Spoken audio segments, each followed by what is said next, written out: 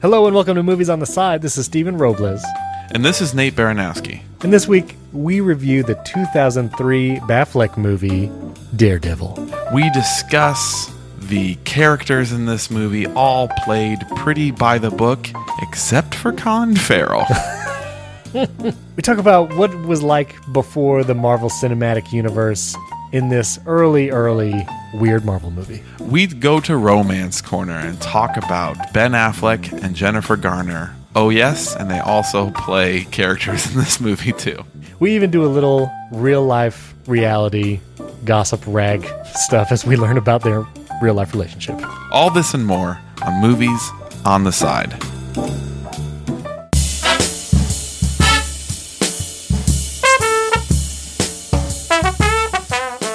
Nate, the kids today don't realize how good they have it with superhero movies. I remember back in my day, You tell them. we had to contend with B and C level superhero movies in the early 2000s and even earlier. There were a couple good ones. It was all we had back in that day, so we loved them. You were grasping But at we straws. didn't know. Grasping at straws. Just give me a superhero, any superhero. And now you got the MCU, Infinity War, you have stuff on Disney Plus. The kids don't realize that we were dealing with a red-suited Batfleck and Jennifer Garner in a superhero movie back in 2002. They don't know. They don't know. Nate, for Daredevil, 2003, were you in high school at this time? I was. You were in high school. Okay, we were both in high school. The planets aligned. We were both in high school during this. I would have been a sophomore. You would have been a senior? Well, it depends on what part of 2003. I would have been a junior, probably. But anyway, what do you think the Rotten Tomatoes is for this movie? Daredevil. I'm going to say critics. So this is back in the day where this came after the first Spider-Man, came after the first X-Men. And I think critics were like, this is what superhero movies should be. It's before Batman Begins, which I think is like a 10 times...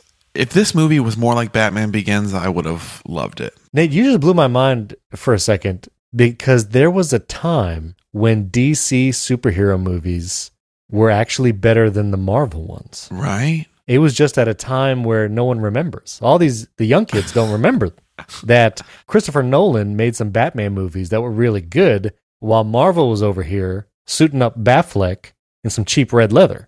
People don't know. And he has played Batman. So this is Affleck before Batman. He's one of the few. He said after shooting this movie, he never wanted to play a superhero again because he felt ridiculous in a superhero outfit. Everybody has a price, Nate.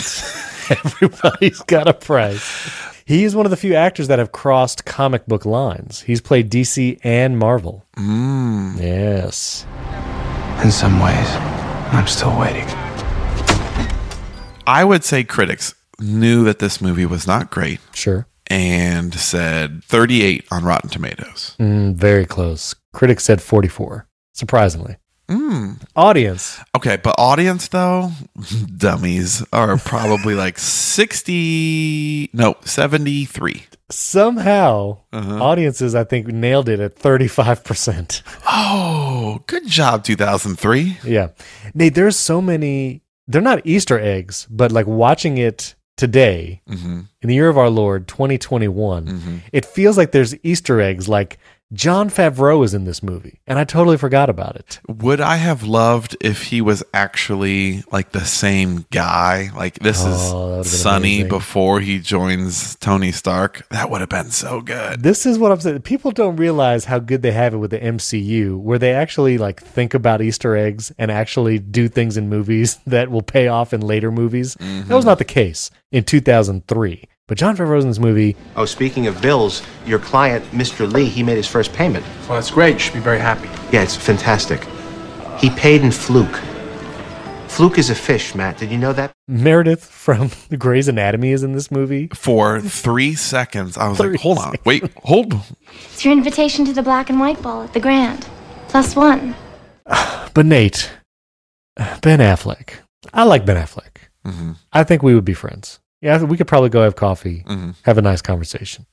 For the amount of superhero movies that he has starred in, I don't think of him as a superhero. You couldn't find a good one among the bunch. I don't know. And this movie is problematic in many ways. I don't even know how to talk about this movie. Do you think people have seen this movie?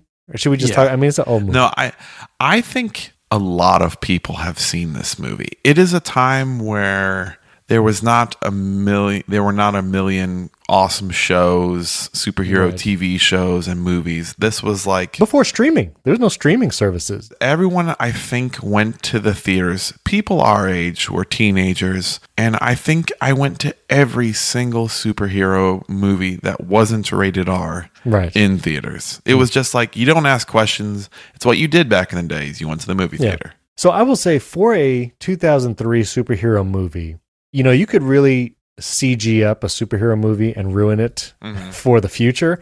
And I feel like if this movie did anything, they didn't go too crazy on CG and special effects. There were some weird green screen moments. There was some weird flywire, like Jennifer Garner floating. There's a CG puff of smoke at the very beginning when a rat crawls through the city. And I thought, is this what's going to be like the whole time? No. Thankfully, no. So when Matt Murdock, who is the Daredevil, loses his sight as a kid, you get the origin story. The echolocation thing, where he just sees like blue outlines of stuff, I feel like that holds up okay as a special effect. Yeah, it's fine. It did all right. It's fine. It's fine. But I'm saying, like, if they would have tried too hard, they could have easily ruined it. It is definitely something that CG people, I think, are more aware of now, that what people think looks good now, 10 years from now, when you have a fly through a fake CG city and they're like, no, this looks exactly real.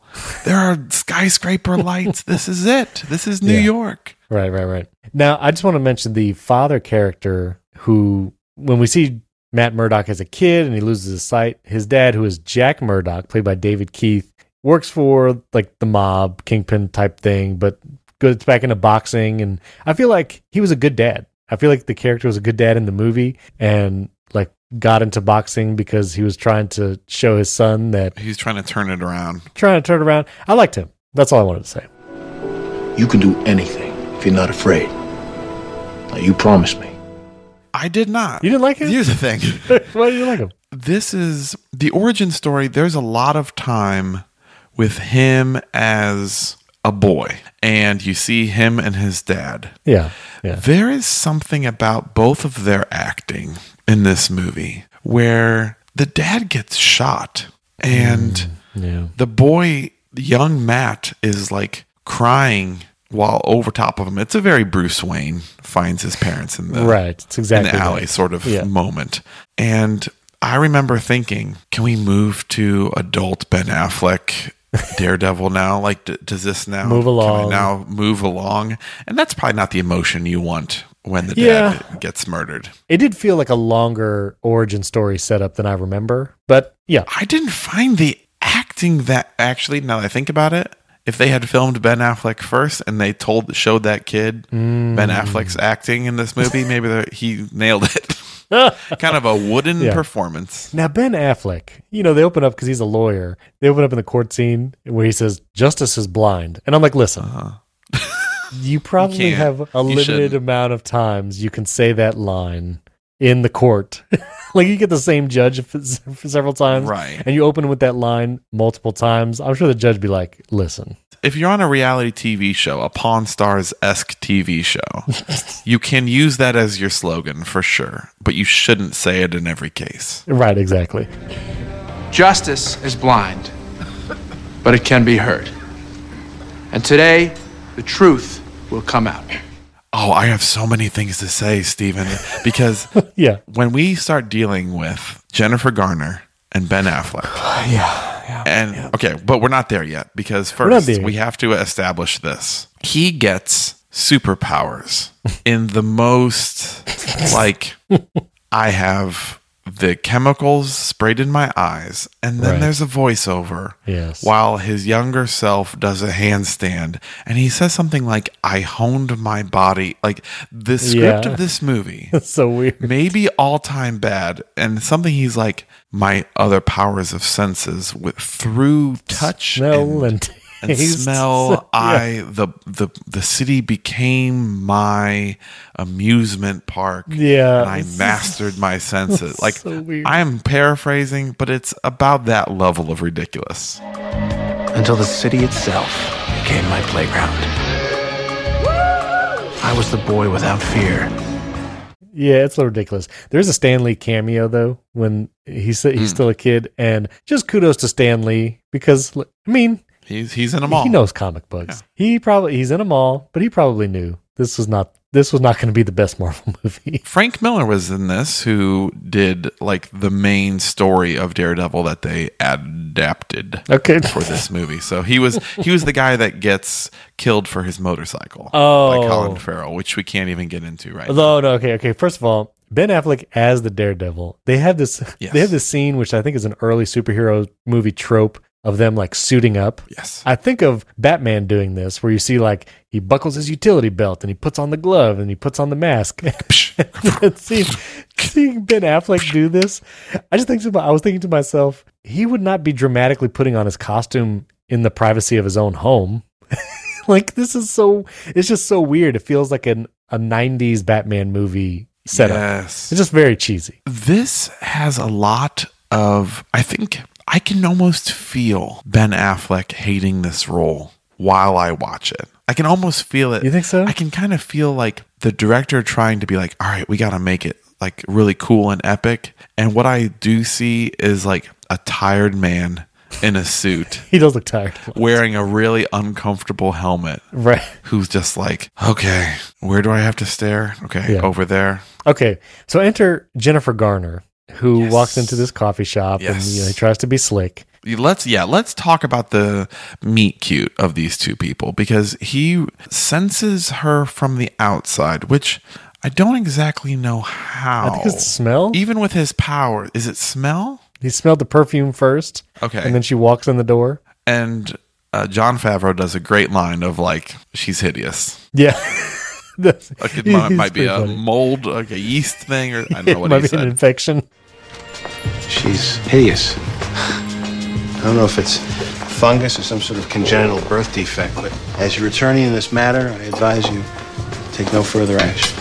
So then Ben Affleck walks up to her and kind of does, I guess if you're blind, you can do like a little like jokey thing, but he knows what he's doing. Yeah. And we already know that Ben Affleck as Matt Murdock kind of through his special abilities kind of can know what's going on around him. Right. So it stops feeling to us like this is a guy who's blind and is taking a chance, and more of comes across like a guy who's pretending to be blind. Yeah. For like the first 5 seconds in order to be like, make you feel bad about, right, all these things. So then she doesn't give her name. Right. And walks out. He then follows her. So creepy. And says, I just want your name. There is nothing about this scene that is cute. No. It is really all like watching it now as an adult. I'm really like, that's not okay. Right. He then reaches out and grabs her hand, keeps her from leaving, which is probably, he's a lawyer. He should know. There's probably something illegal about this. Right. Right? Yes. It feels and she so goes, weird. Are you sure you're blind? Mm-hmm. And he goes, Sure you're blind? Sure you don't want to tell me your name? In response, Stephen, pause right here. Question for you. Right. If someone was following you, reached out and grabbed your hand, but had on glasses and a walking stick, right, what would be your assumption about them? I would assume something is up and this person's a creepy person. Right. And they're like pretending to be blind, but they're not. Yeah. And she always takes his blindness at face value. Even after they literally fight in a children's playground. As children, watch and cheer for a man and a woman fist fighting.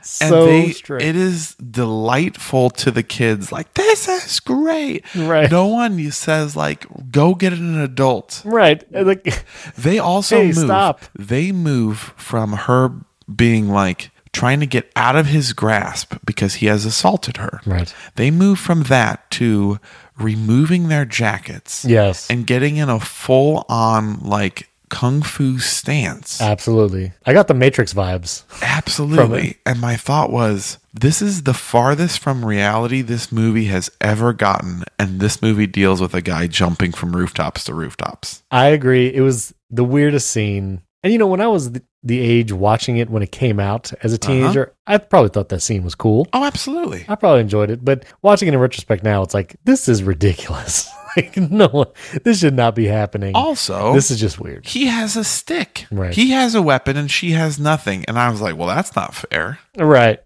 It was so weird. We also have to talk about Colin Farrell because he is Bullseye in this movie. This is probably the weirdest role I've ever seen him play. I don't know the comic book Bullseye, but he just seems really, really weird in this movie. By putting the fear in him. Oh, I like that. Okay, so here's the thing. I actually don't think it's a horrible performance as like a little minion bad guy, as a mini boss. Okay, But compared to everyone else's acting in this movie, which is very much subdued, pretty low emotion, pretty say the line, say the script. Yeah. Jennifer Garner's pretty like emotionless. Ben Affleck's pretty emotionless. Michael Clark Duncan's pretty emotionless. Joey Pants from Matrix is pretty low key. Like everyone. His dad's low key. Like Joey Pants. I just saw his name in IMDb. It's Joe Pantoliano.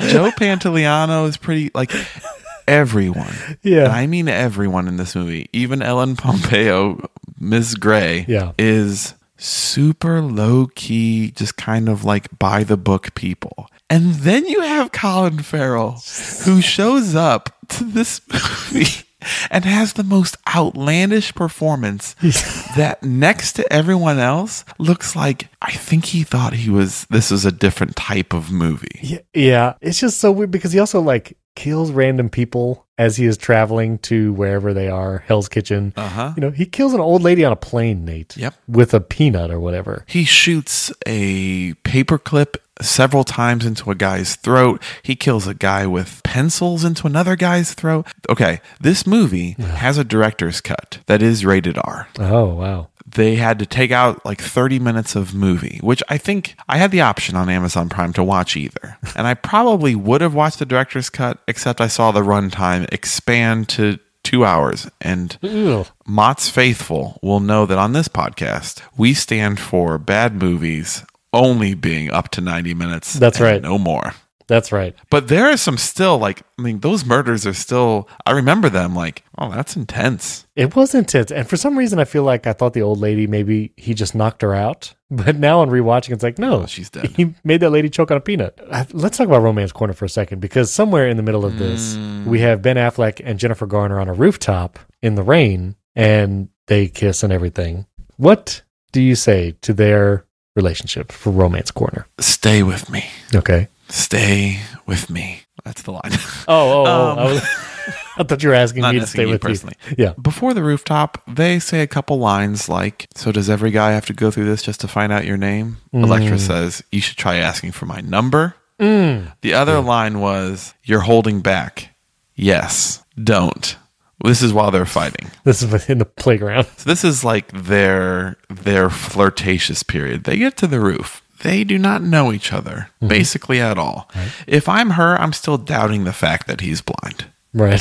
Why is there not a scene where she says to him, hold on a second. You have shown superhuman-esque abilities. This is not just like you're a blind kid in a kitchen who learned to like take care of himself. Right. This is beyond even, a sighted person's ability. She never says that. But I do not believe in their romance whatsoever. You know what I do believe in? What's that? I believe in Jennifer Garner and Ben Affleck in real life having amazing chemistry and being two beautiful people. Right. Who probably were like, did they date during? They were together at some point in time. They were together. We are not entertainment gossipy celebrity people. The Inquirer. Watching this movie, I know that Ben Affleck did not enjoy this role. just from how I saw him play this role. And I know that Ben Affleck and Jennifer Garner were into each other in real life. Nate. Those are the two things I know. But I do think their characters shouldn't be. Yeah, no. Nate, I need to read one of the saddest sentences I've read in a long time. Okay. Ben Affleck and Jennifer Garner first met in 2000 while filming a movie. The pair began dating in 2004, got married in 2005, and officially got divorced in 2018.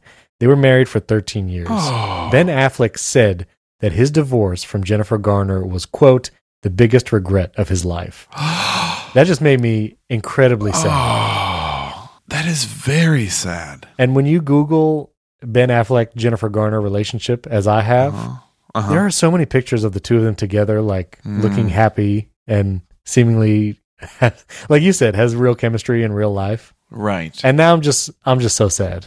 But you know what? They were together for a long time. I thought you were going to tell me they were together. I guess now that I think about it, what were these? Were these another Bennifer? He was with two. I guess he was with two Jennifers. He was with Jennifer Lopez. Right. I think they had kids, though. We are so disconnected from celebrity culture, I think. So forgive us, everyone who's yelling at their podcast player right now. Listen, this is real life, okay? Mats, we're not going to shy away from real life talk. The hard-hitting issues. Absolutely. Exactly. Anyway, now that's very sad. So no chemistry in the movie. Definitely chemistry outside of the movie. I will say there was an emotional moment when Elektra's dad, played by Eric Avari, he died because Bullseye throws Daredevil's stick into him. And I felt that moment. I thought that was sad. Yeah, that was sad. Jennifer Garner is pretty sad after she shoots Daredevil a lot. She accuses Daredevil so that they can have one more fight scene of killing her father. Right. He says, "I didn't kill your dad. It was a hitman named Bullseye." And she says, right. Liar. It was a hitman named Bullseye. I didn't kill your father. Liar. But she was there. I know, she was there. Shouldn't she have kind of seen what happened? Yes. What was she doing during that time? Because he was standing, the dad was just kind of standing there. She was in the car, but I imagine she had gotten out of the car by that point because she runs over to the dad immediately after he gets impaled. Right. But it was so weird. And then Jennifer Garner doesn't believe Daredevil until she takes off his mask. And then all of a sudden, I guess because it's Ben Affleck and she sees that it's actually she very much Murdoch, believes him. Then she very much believes him. So that was strange. I don't know. Doesn't she have like a moment of going, once she says the line, which by the way, the quote section of Daredevil is really where I just kind of want to live today. She says, "I want to look into the eyes of my father's killer as he dies." Yeah, that's deep. And he's like, "Yeah, okay. Take a look. So sorry. Yeah, it's me." But even before that, we have to mention the epic. What do you call it? The prep scene, the warm up scene of Elektra stabbing a bunch of sandbags with a Raphael style sigh. Can you see into my eyes? Leading you down into my core, where I become so numb.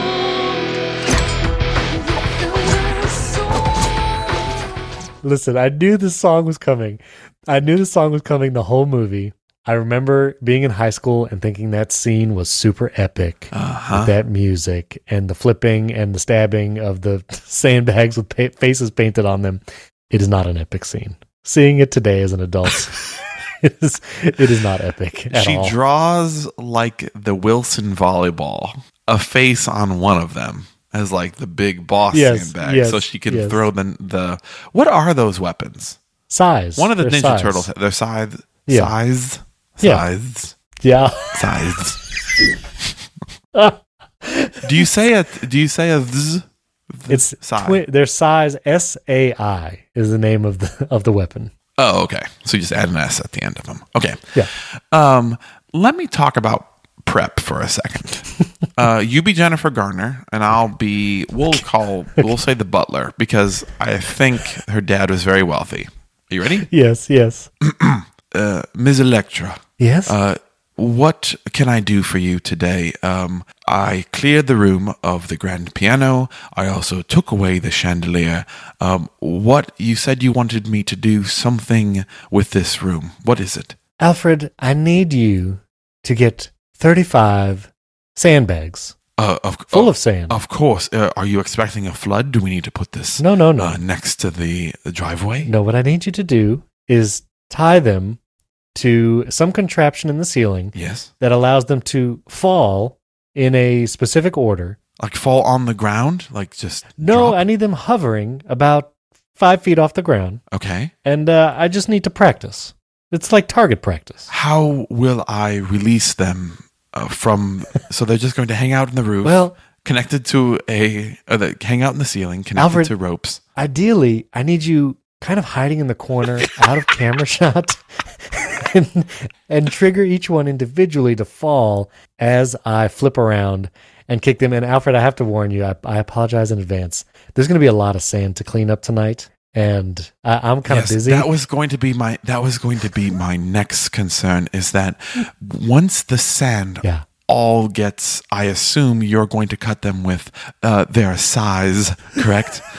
Yes. I do know you have size. It is strange, but once you cut them open, there will be so much sand on the floor. Are you sure you don't want to just have them be, not filled with sand and they are, basketballs or something? I like where your head is at. I understand it's going to be a lot of cleanup, but the sand you love the falling sand out. Yes, I love the sand. I need to see the sand pouring out as if it were a wound. Not that I'm getting ready to stab anybody, but I just want it to feel like I've struck something. And the sand signals to me, So if I understand completely, Ms. Electra, and this is the last thing I want to say, and of course I will do this. I will course Electra. They are going to be like 30-pound bags of sand. Yes. That are going to be up there in tiny baskets that I will, I guess, cue to my controller, which will then drop them. And then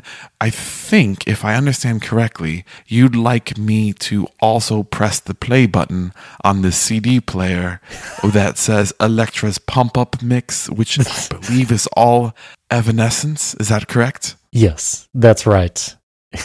As you wish. I've clearly written in permanent marker on the CD. Wake me up. Yes, inside. and I will cue you when to start. Just picture when Electra leaves that room that there is a butler there, completely covered in sand, holding a little remote in his hand like, well, this is my night.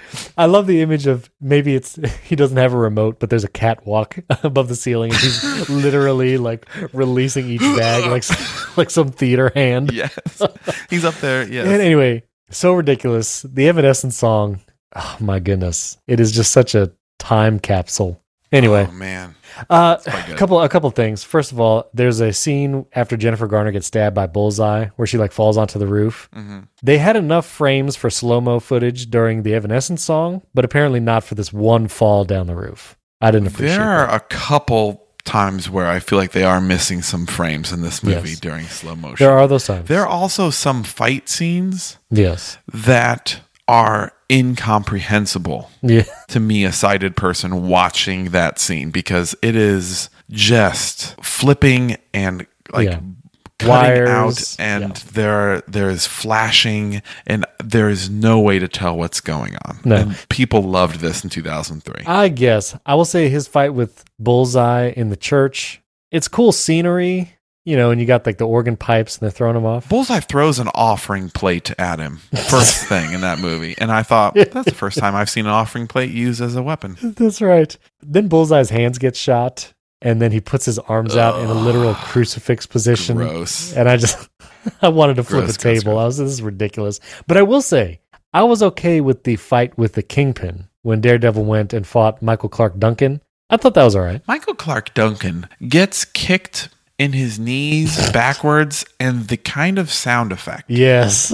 is as though he had caramel corn in there that all got sat on, because that was a nasty crunch. It was nasty. Oh, speaking of things that like somehow made it into this PG-13 movie, that's one thing. The sound effect is in and of itself. Yeah. At another point in time, I just have to say, Elektra catches her own sigh with right in the hand. Oh, yeah. Yeah. Right in the palm. And then we have an excruciating moment of her pulling it out of her own hand. Yeah. And I was like, this feels unnecessary. Also, why was she trying to catch it with the palm of her hand?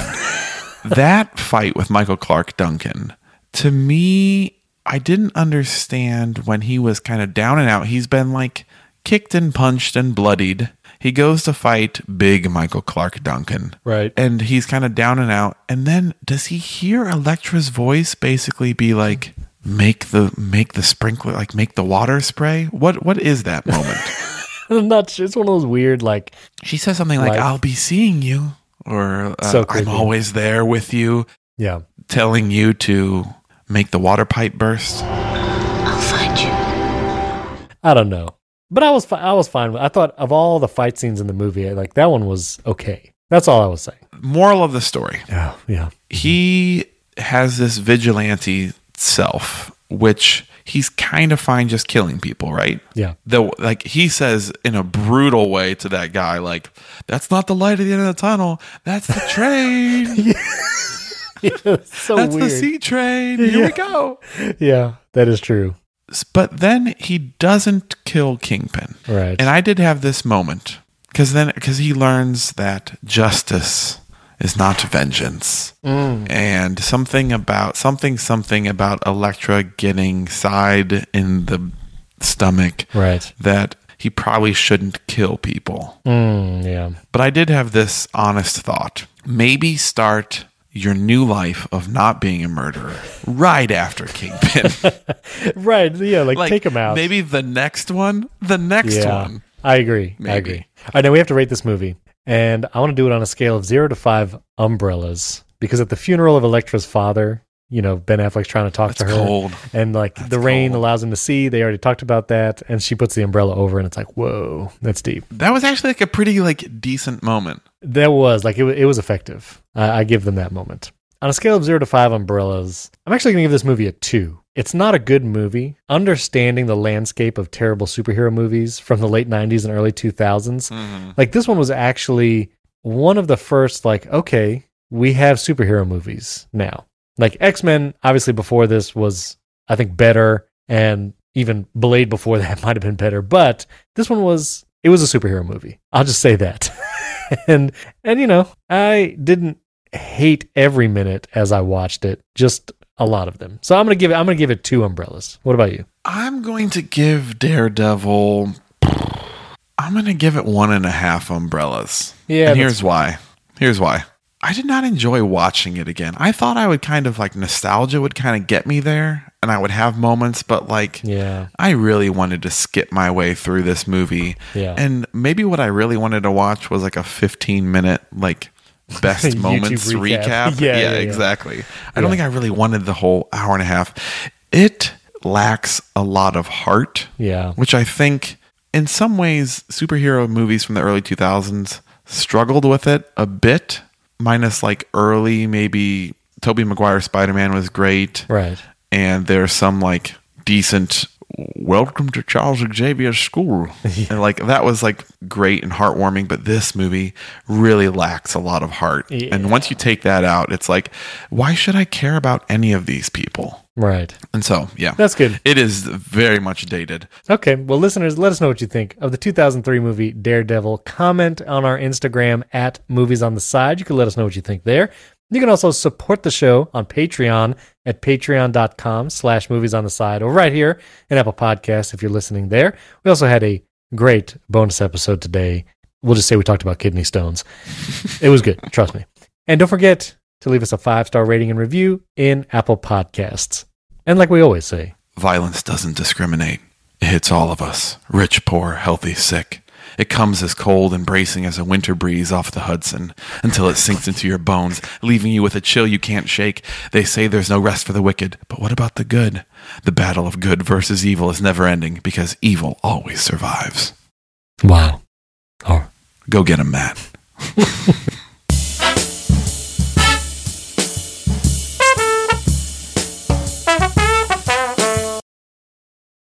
Watching this movie, watching this wow, I did it again. Put that after the final part of the Yeah.